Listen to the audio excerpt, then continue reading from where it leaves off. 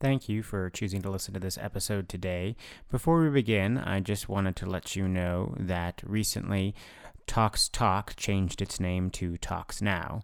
So during this episode, at multiple points, you'll hear us refer to Talks Talk and the website Talks Talk, but you can check out all that great content at TalksNow, TOXNOW.org, and follow us at our Twitter feed at Talks Now. So same great people, same great content, just a slightly different name. Thanks for listening. We'll continue with the episode now.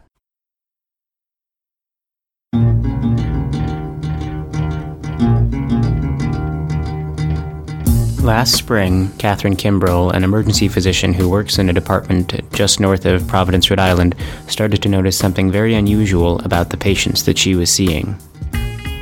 In the late spring, early summer, we noticed a really sharp increase in the number of accidental opiate overdoses among our heroin-using population. Typically, we see probably a couple of months in our department, and we saw a real sharp increase in that number where we were seeing some weeks multiple opiate overdoses in a week. Welcome to another edition of Talks Talk, a toxicology podcast from the UMass Division of Toxicology and Department of Emergency Medicine. I'm your host, Matt Zuckerman. In this episode, we are going to be talking more to Dr. Kimbrell about these overdoses, and then we'll hear more from Matt Legier and Molly Boyd at the Centers for Disease Control and Prevention in Atlanta. This episode is going to be covering a drug that has killed people in Rhode Island and Pennsylvania and appears to be spreading throughout the United States.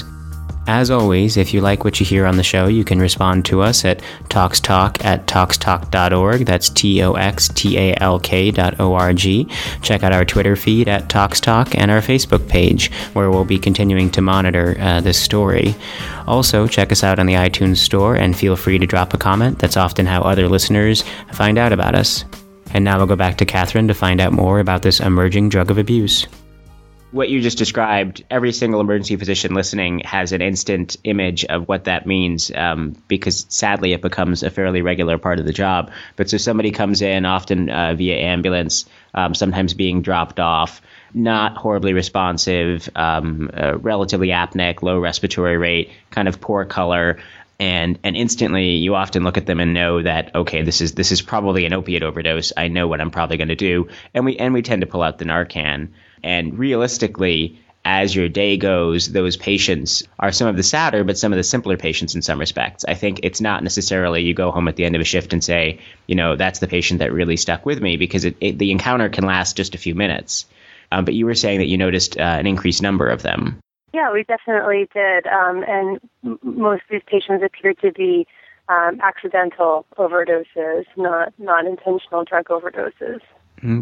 And actually, in our community, our EMS services tend to use Narcan fairly liberally. So many of these patients would be coming in actually with Narcan already having been given. That can always be interesting too, because you wake the sleeping giant when you give a little too much Narcan to the.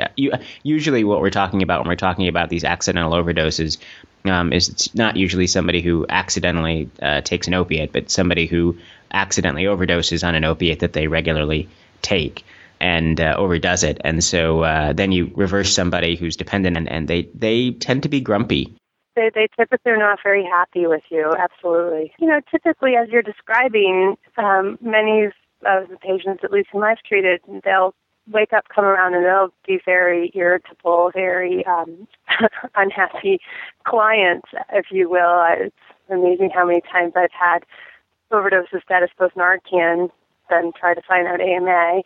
I guess that's another discussion. Yes. But what I was finding is that in these patients, most of whom have received 2 milligrams of Narcan from our EMS services, but many of our patients were not, they never reached that grumpy state. They were oftentimes still pretty lethargic. I used quite a few nasal cannulas during that time for patients who seemed to be incompletely reversed with a 2 milligram dose of Narcan. And a couple of patients I ended up giving an additional Narcan to. And once or twice we even put patients on Narcan drips.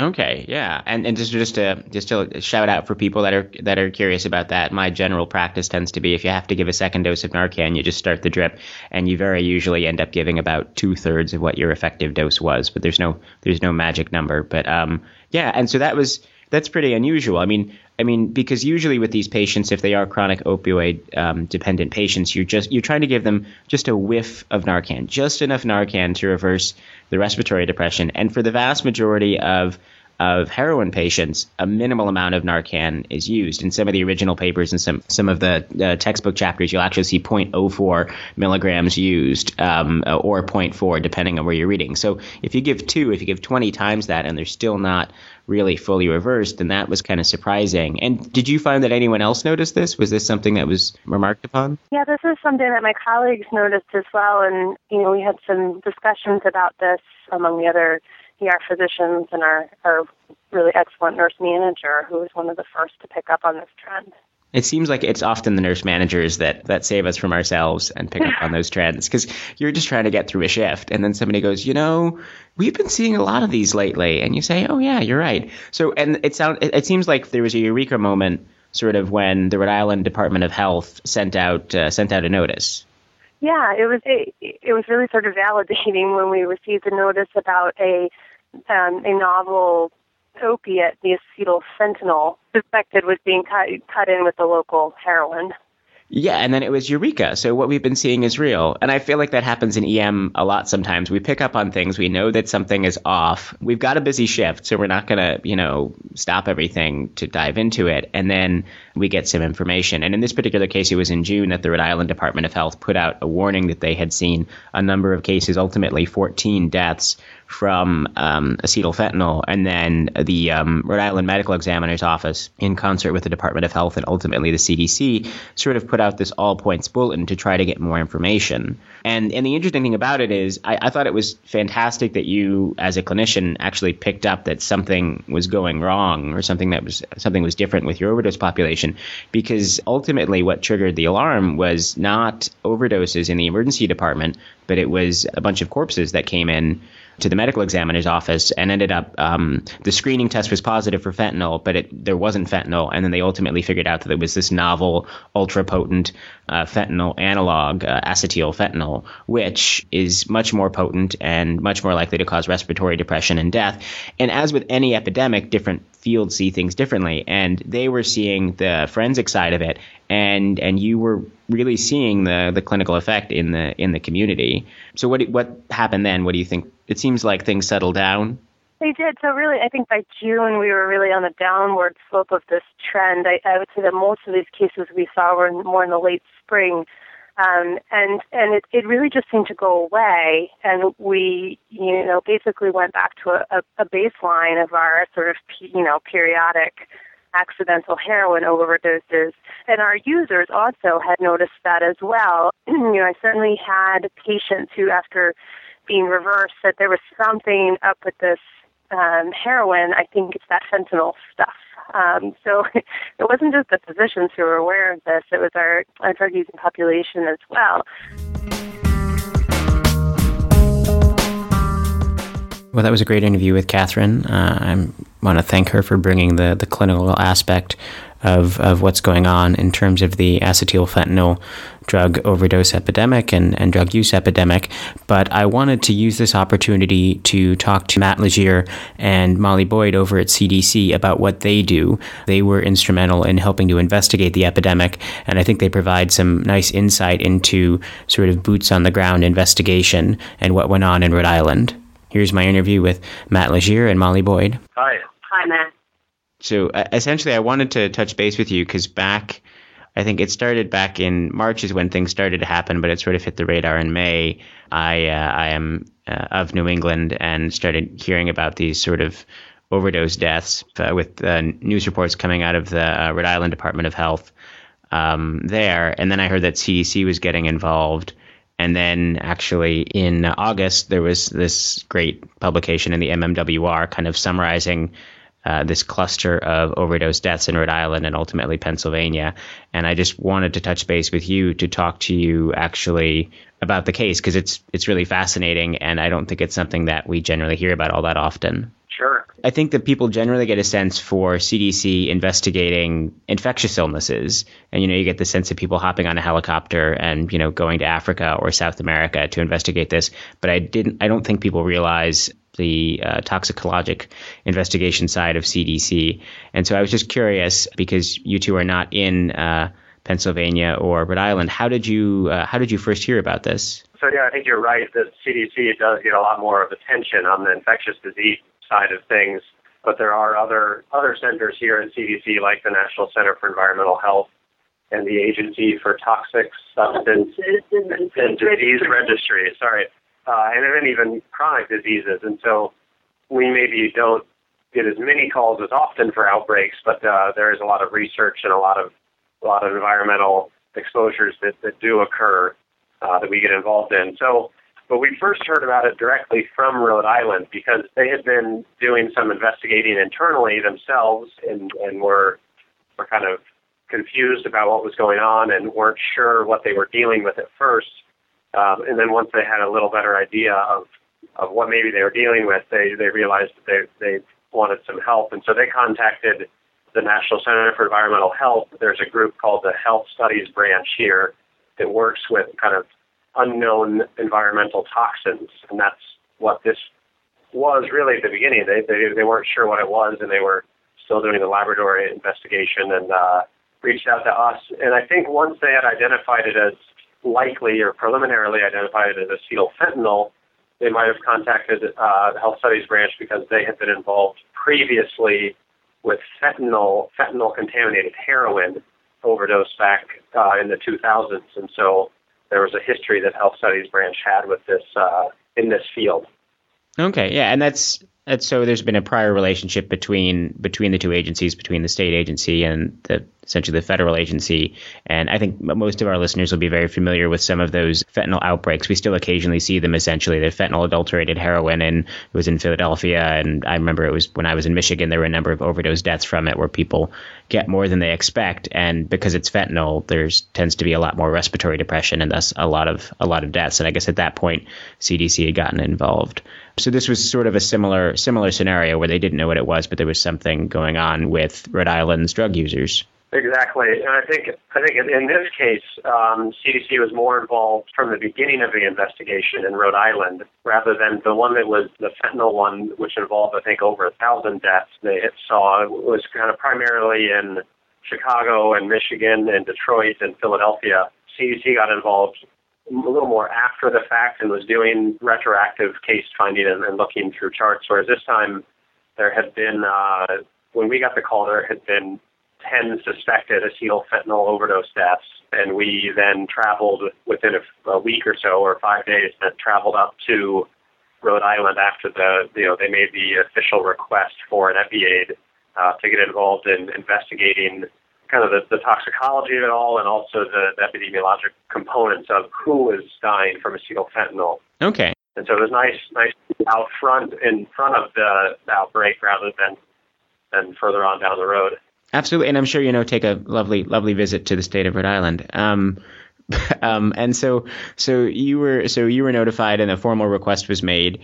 And then it sounds like a team or some people went up from CDC actually to investigate in Rhode Island. That's right. So typically, I guess, with what are EPIAIDs or epidemiological assistants to states, there's usually an EIS officer, the Epidemic Intelligence Service Fellowship Program. It's usually led by an EIS officer, and then depending on the nature of the investigation and the outbreak, other people are added on. Frequently, there's a staff person from CDC. In this case, there wasn't because we were just kind of unsure of the need going into the field. But because of the toxicological nature of it, a medical toxicology fellow, Molly Boyd, went with me for the investigation. When an EPIAID is requested, there are kind of specific objectives that are detailed in the request and in the approval here. And so first and foremost, we wanted to establish if this was an actual outbreak because they had some numbers and some idea of what was going on with the illicit drug overdose deaths in Rhode Island. historically, but they weren't sure. They hadn't done kind of an analysis to determine if this was above baseline number of deaths that typically happen. And so our first objective was to establish, one, whether or not this was an outbreak. And then the second objective was to characterize the acetylfentanyl overdose deaths in any number of ways, kind of clinically, toxicologically, and epidemiologically, to investigate the characteristics of the persons that were dying, how they were dying, and see if that could lead to any information that would be valuable for public health outreach and interventions. So we were fortunate that in a recent effort in Rhode Island, their chief medical examiner, Dr. Christina Stanley, she had made great efforts to try to reclassify or add a level of more specific classification for types of overdose deaths or types of deaths in Rhode Island. One was they classified the death as either accidental or not accidental or intentional, but then further specifying accidental deaths, she had created many new categories on whether it was prescription-related or motor vehicle, and then even from there, they had some categories on whether if it was a drug overdose or a medical accidental death.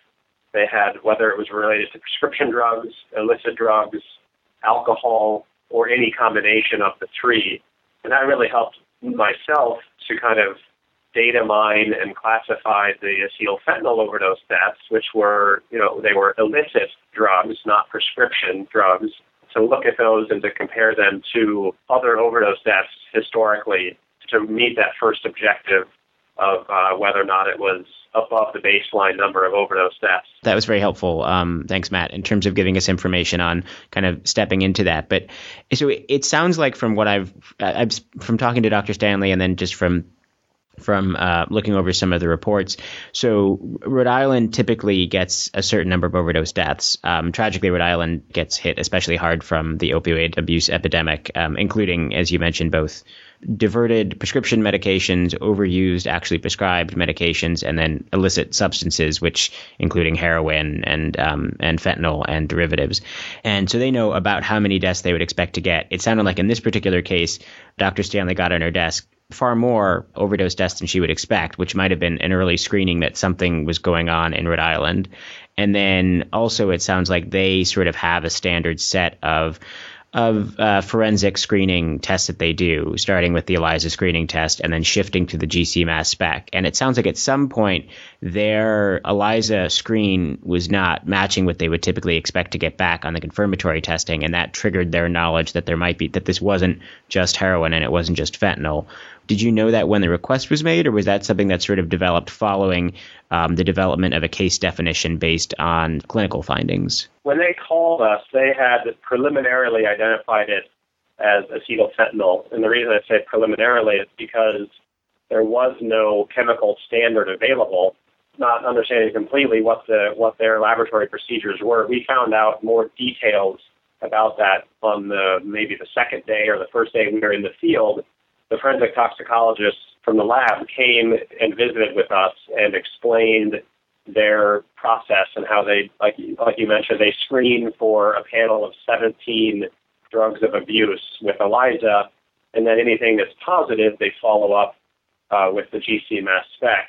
And so one of those is fentanyl that they screen for with ELISA, and that it was positive, and upon the GC mass spec testing, there was no fentanyl peaks found or no match with the fentanyl standard.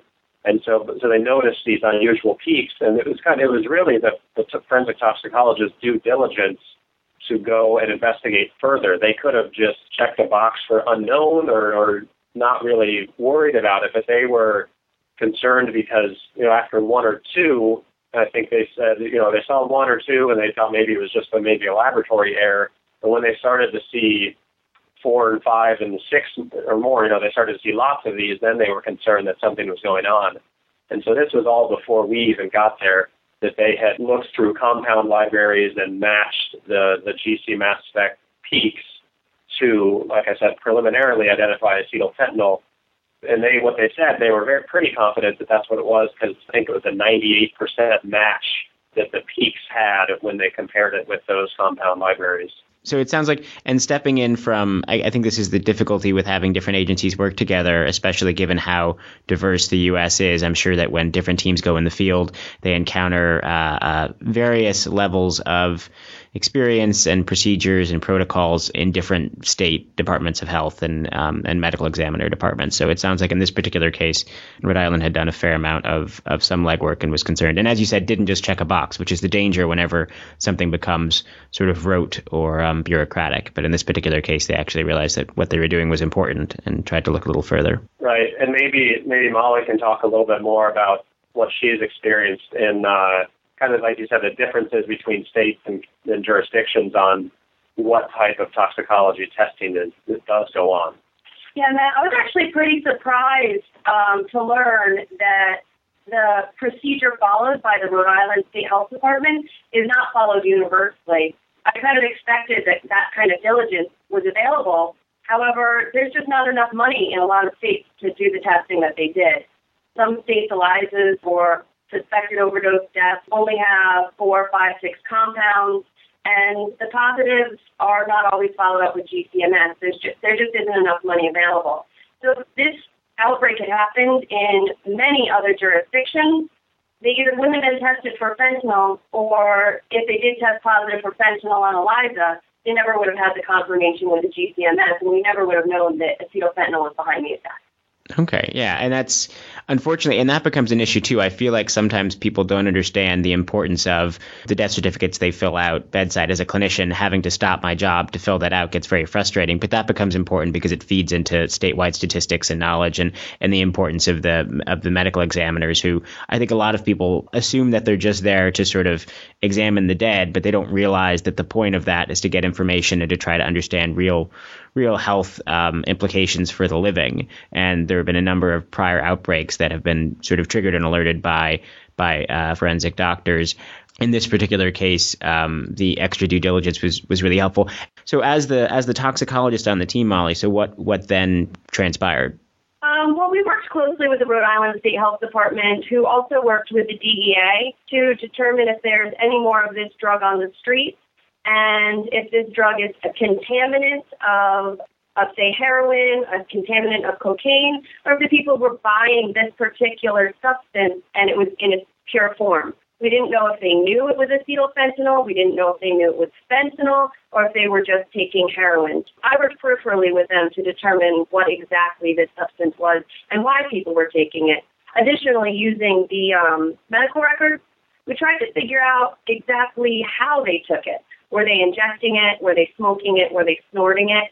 Trying to use whether there were track marks on their arm, whether there was drug paraphernalia found at the scene, and the DEA was interviewing other people who may or may not have taken the drug to determine exactly how it was used, how it was distributed. Okay, so trying to get just sort of an overall picture. And even though I think we all sort of assume that everything is like the movies and there's a CSI scene where you're standing there surrounded by sort of 10 bodies, that this is much more of you're reviewing sort of the prior analysis that the forensic team has done. Yeah, I'm reviewing the forensic team analysis. Several of the patients had made it to the hospital, so we were able to go through their medical records, determine how much Narcan was used, if it was used. Rhode Island did have in place the availability for take-home Narcan, but that is not it has not been widely distributed. There was not a lot of availability for take-home Narcan, so none of these patients, unfortunately, they didn't have Narcan to give to their friends when their friends went into respiratory distress. One of the interesting things that lended to the collaboration was really internally the fact that Rhode Island is a smaller state, but physically, the medical examiner's state office is in the same building as the state health laboratories and the forensic toxicologist laboratories. And so their communication, within the state is much better than in other states where, it might be in a different city entirely that you're sending samples to and where the ME is versus the lab. And they just send a report, but it's weeks later, and then you become aware of it. Whereas once they became aware of this, they were able to talk to each other face to face and really, start looking out for new cases and become aware of it more quickly. Good point about Lil Rhodey. And it's something that we don't always think about when we talk about administrative departments and where things are and putting things in different cities and different campuses. Is just the benefit of just being able to go across the hall and say, hey, Jim, that's just kind of weird. Let's chat about that. And then sort of getting more information. So that was definitely interesting. Yeah, kind of parallel to our investigation, there were obviously law enforcement investigations going on between Rhode Island law enforcement, working with the DEA, and working with the forensic toxicologists. And so some of that we heard about, but it was kind of hearsay or not official of whether or not people knew that's what they were buying. And we suspect most of them were likely injecting it, but again, we weren't sure. But one of the things that we kind of pointed to is the fact that heroin only showed up in approximately maybe a quarter or a third of the toxicology results besides acetylfentanyl. And so we didn't think that it was mixed with heroin. Otherwise, we would have seen heroin, in almost all of them in their toxicology results. And so, we're leaning more towards the fact that it was more pure or acetylfentanyl alone that people were buying and consuming. Whether or not they were aware of what it was or how potent it was, we're not sure. One of the hypotheses is that the reason that the deaths kind of trailed off after March. There was 10 in March, 1 in April, and then 3 in May, and there hasn't been any in May in Rhode Island since then. So one of the hypotheses is that the users of opioids, of illicit opioids like heroin or in this case maybe acetylfentanyl, was that they learned that what the source was of this more potent opioid, and they were adjusting their doses, kind of the learning curve, so that they were protecting themselves. But maybe no one was aware of how potent it was initially, and that's what led to many of the deaths. That's a great point. And this is, I guess, the thing that you have to ask in general about an outbreak like this is illicit drug use has been going on in Rhode Island for some time, as in every state. We know that there are a certain number of users. We know that there's a certain potency, and you would expect a certain number of overdose deaths. If there's an increase in overdose deaths, is it that there's a new substance that people aren't used to? Is it that they're using it in a different way? And I think in this particular case, there was some, as was already mentioned, there was some evaluation to try and understand, were they shooting, were they snorting, how are they exposing themselves to it?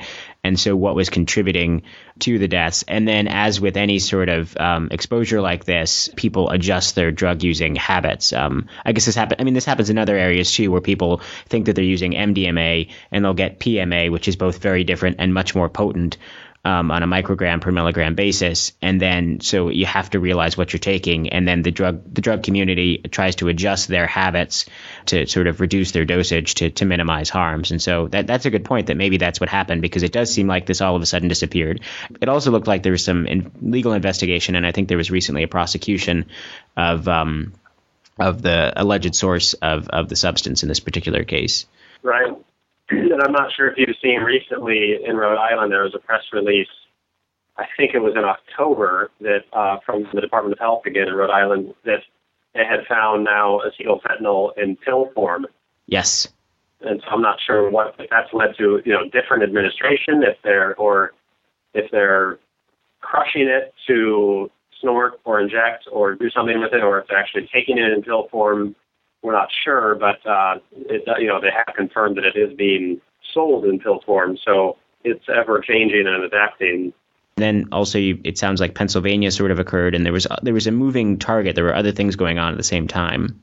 We were concerned that it was going on in other states, and that maybe they weren't testing for it with an ELISA and or GC mass spec, and so that was one of the reasons there was first kind of an EpiX release by Rhode Island when we were in the field to make other states aware of it. But at the time, no standard existed. There wasn't a way to confirm acetylfentanyl. You could certainly do GC mass spec and try to identify the peaks, maybe manually or with a compound library, but there's no standard.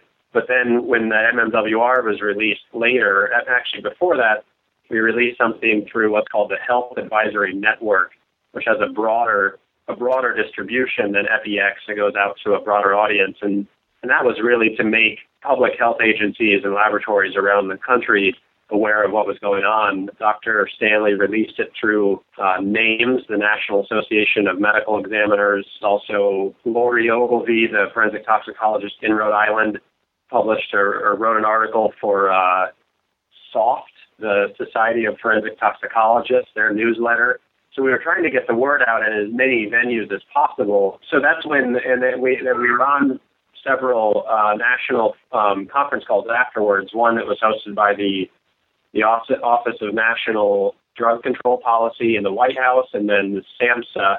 There were phone calls with them to try to kind of bring situational awareness to the right people, and that's when we heard about kind of a cluster of more overdoses in Pennsylvania, another one in New York, and we were encouraging them to follow up with this confirmatory testing, and that led eventually to the confirmation in Pennsylvania. And then recently, in October, there were 1 or 2 deaths, I think, in New Orleans, which there were reports from New Orleans that I think there have been 5 confirmed acetyl deaths. So it was really a part of trying to spread the word and make sure that the right public health, medical examiner, coroners, forensic toxicologists, people were aware of what was going on. It's what you allude to, actually, I think, is a whole network of communication and interactions, and both informal communications via grabbing each other and chatting with each other and dropping emails, and then more formal sort of regular telephone calls and group calls and public advisories that go on that we don't even really know about. Society of Forensic Toxicology is a great group, and I once spoke to them, and it's interesting how we tend to divide everything up into pieces. And so you'll have medical toxicologists, and you have forensic toxicologists, you might have clinical toxicologists, and if you talk to the layman and you say toxicologist, they just assume that everyone has beakers and sort of boils things. And then when you actually sort of boil it down, you find out that forensic toxicology, being much more of kind of a sample analysis field, is very different than what Molly or I might do in clinical practice. And sometimes one group knows about something, knows about the acetylfentanyl deaths, or knows from their testing what they're seeing, and the other group has no idea. And so fostering communication between those different groups can be very hard, but very important. That's a really good point. And especially with acetylfentanyl, at this point, we're starting to learn a lot more about the epidemiology. And as a result of the outbreak, we do have standards. NMS now offers testing for it. But we really don't know anything about the toxicokinetics, the toxicodynamics of this compound. During our investigation, I did a literature search of all compounds that might be called acetylfentanyl. And really, there's little or no data on the compound. There's a couple of articles from the 1960s. Our estimates of its potency are basically based on rat studies from the 60s, as well as discussions with the DEA and their discussions with confidential informants, how much they were using to get high, things like that. Yeah, it's scary how little we know, and I think you bring up an excellent point. So, and this seems to be, and I don't know, it seems like it's a increasing theme, is with the advent of more designer drugs and more synthetic drugs that are coming out, that we really don't have any knowledge of, any clinical knowledge of. You'll hear about a new drug coming out, and you try to search the literature for it, and you end up with a rat study from 1963. And then what we've already discussed here in terms of a lot of state health agencies and law enforcement agencies. I mean, every agency always wants more funding and needs more funding. And so having limited means to investigate this, it seems like we're going to see more of this, not less. And the complexity of some of these synthetic drugs becomes very difficult to investigate.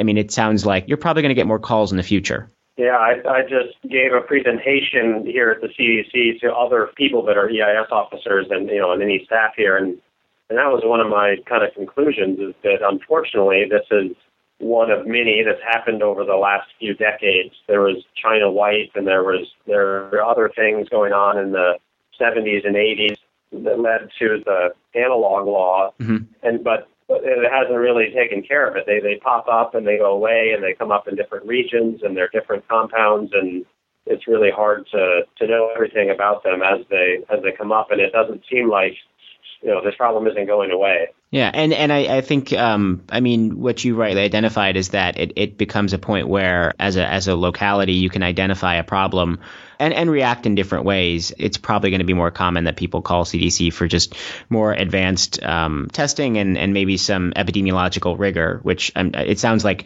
one of the first things that you guys did when you stepped in was not necessarily sort of shaking everything up, but actually just trying to sit down to go back to develop an appropriate case definition and to kind of, as you've already said, data mine to get a better sense of things.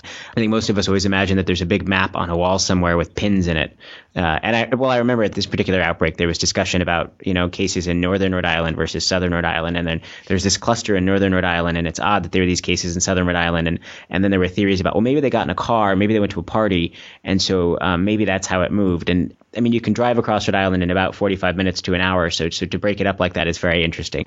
How can we as healthcare providers do a better job in the future to work with EIS? How can we help you help us? Well, I think one of the things, a lot of what comes to EIS, like in this case, it's usually the Department of Public Health who is making the official request or is noticing a problem, whether it's infectious or environmental or chronic disease.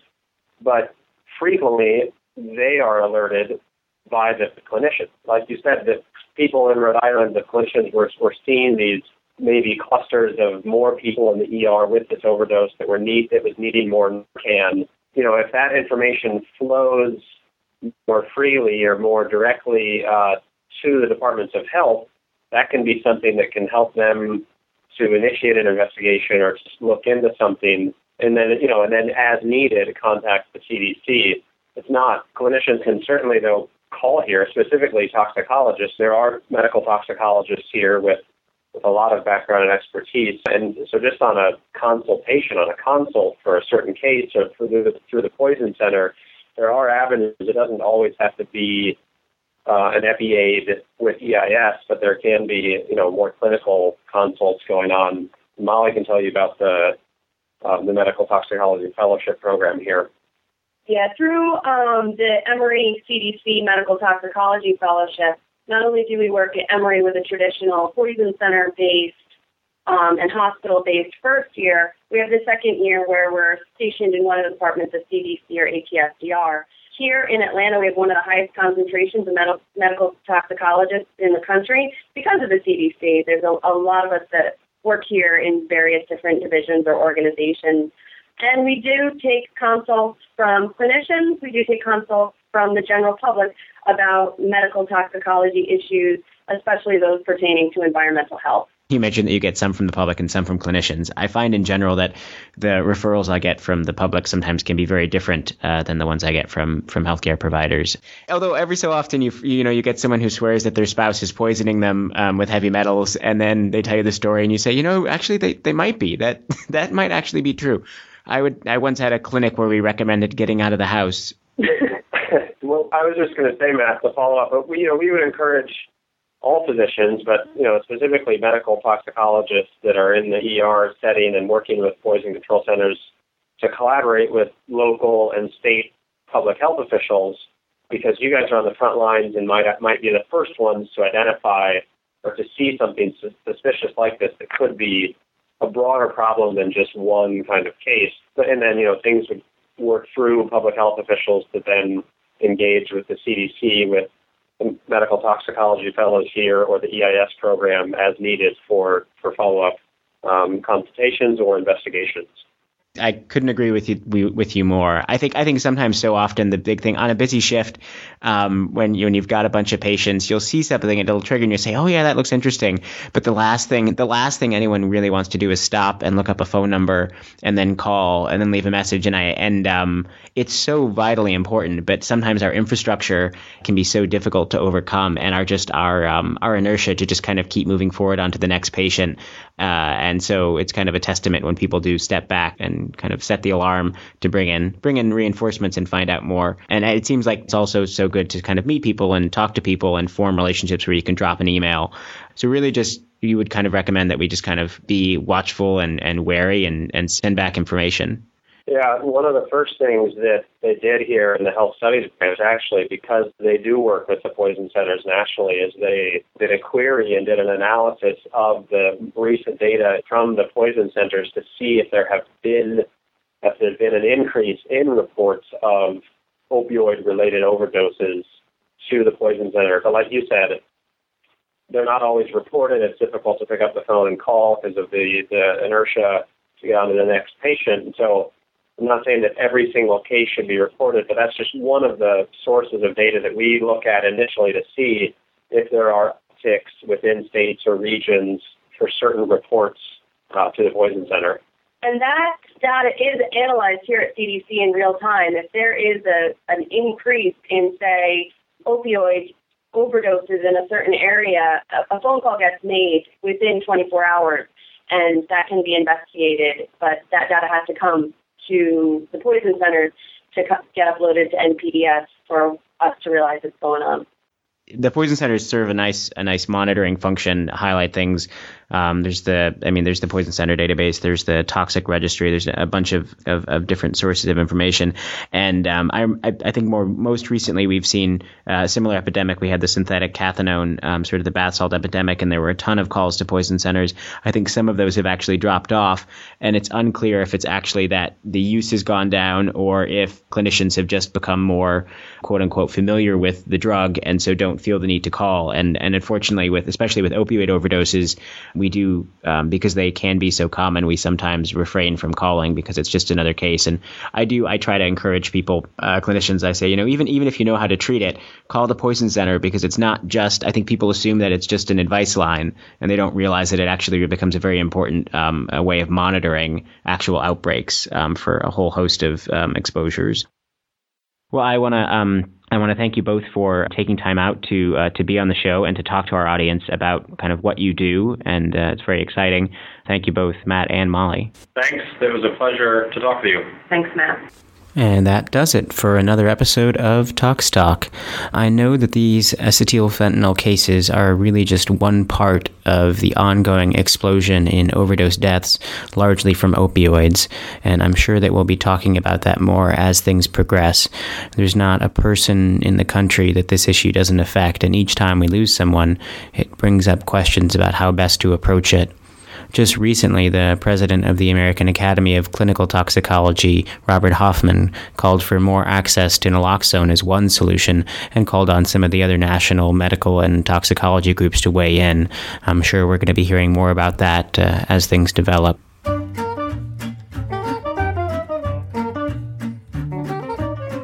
As always, if you like what you hear, you can respond to us at toxtalk@toxtalk.org, or check us out on our Twitter feed at ToxTalk, where we continue to follow this story, or check out our Facebook page. And please feel free to check us out in the iTunes store, and feel free to drop us a review or a comment. That's how others find out about us. Tox Talk is a production of the University of Massachusetts Department of Emergency Medicine and Division of Toxicology. I'm Matt Zuckerman, signing off.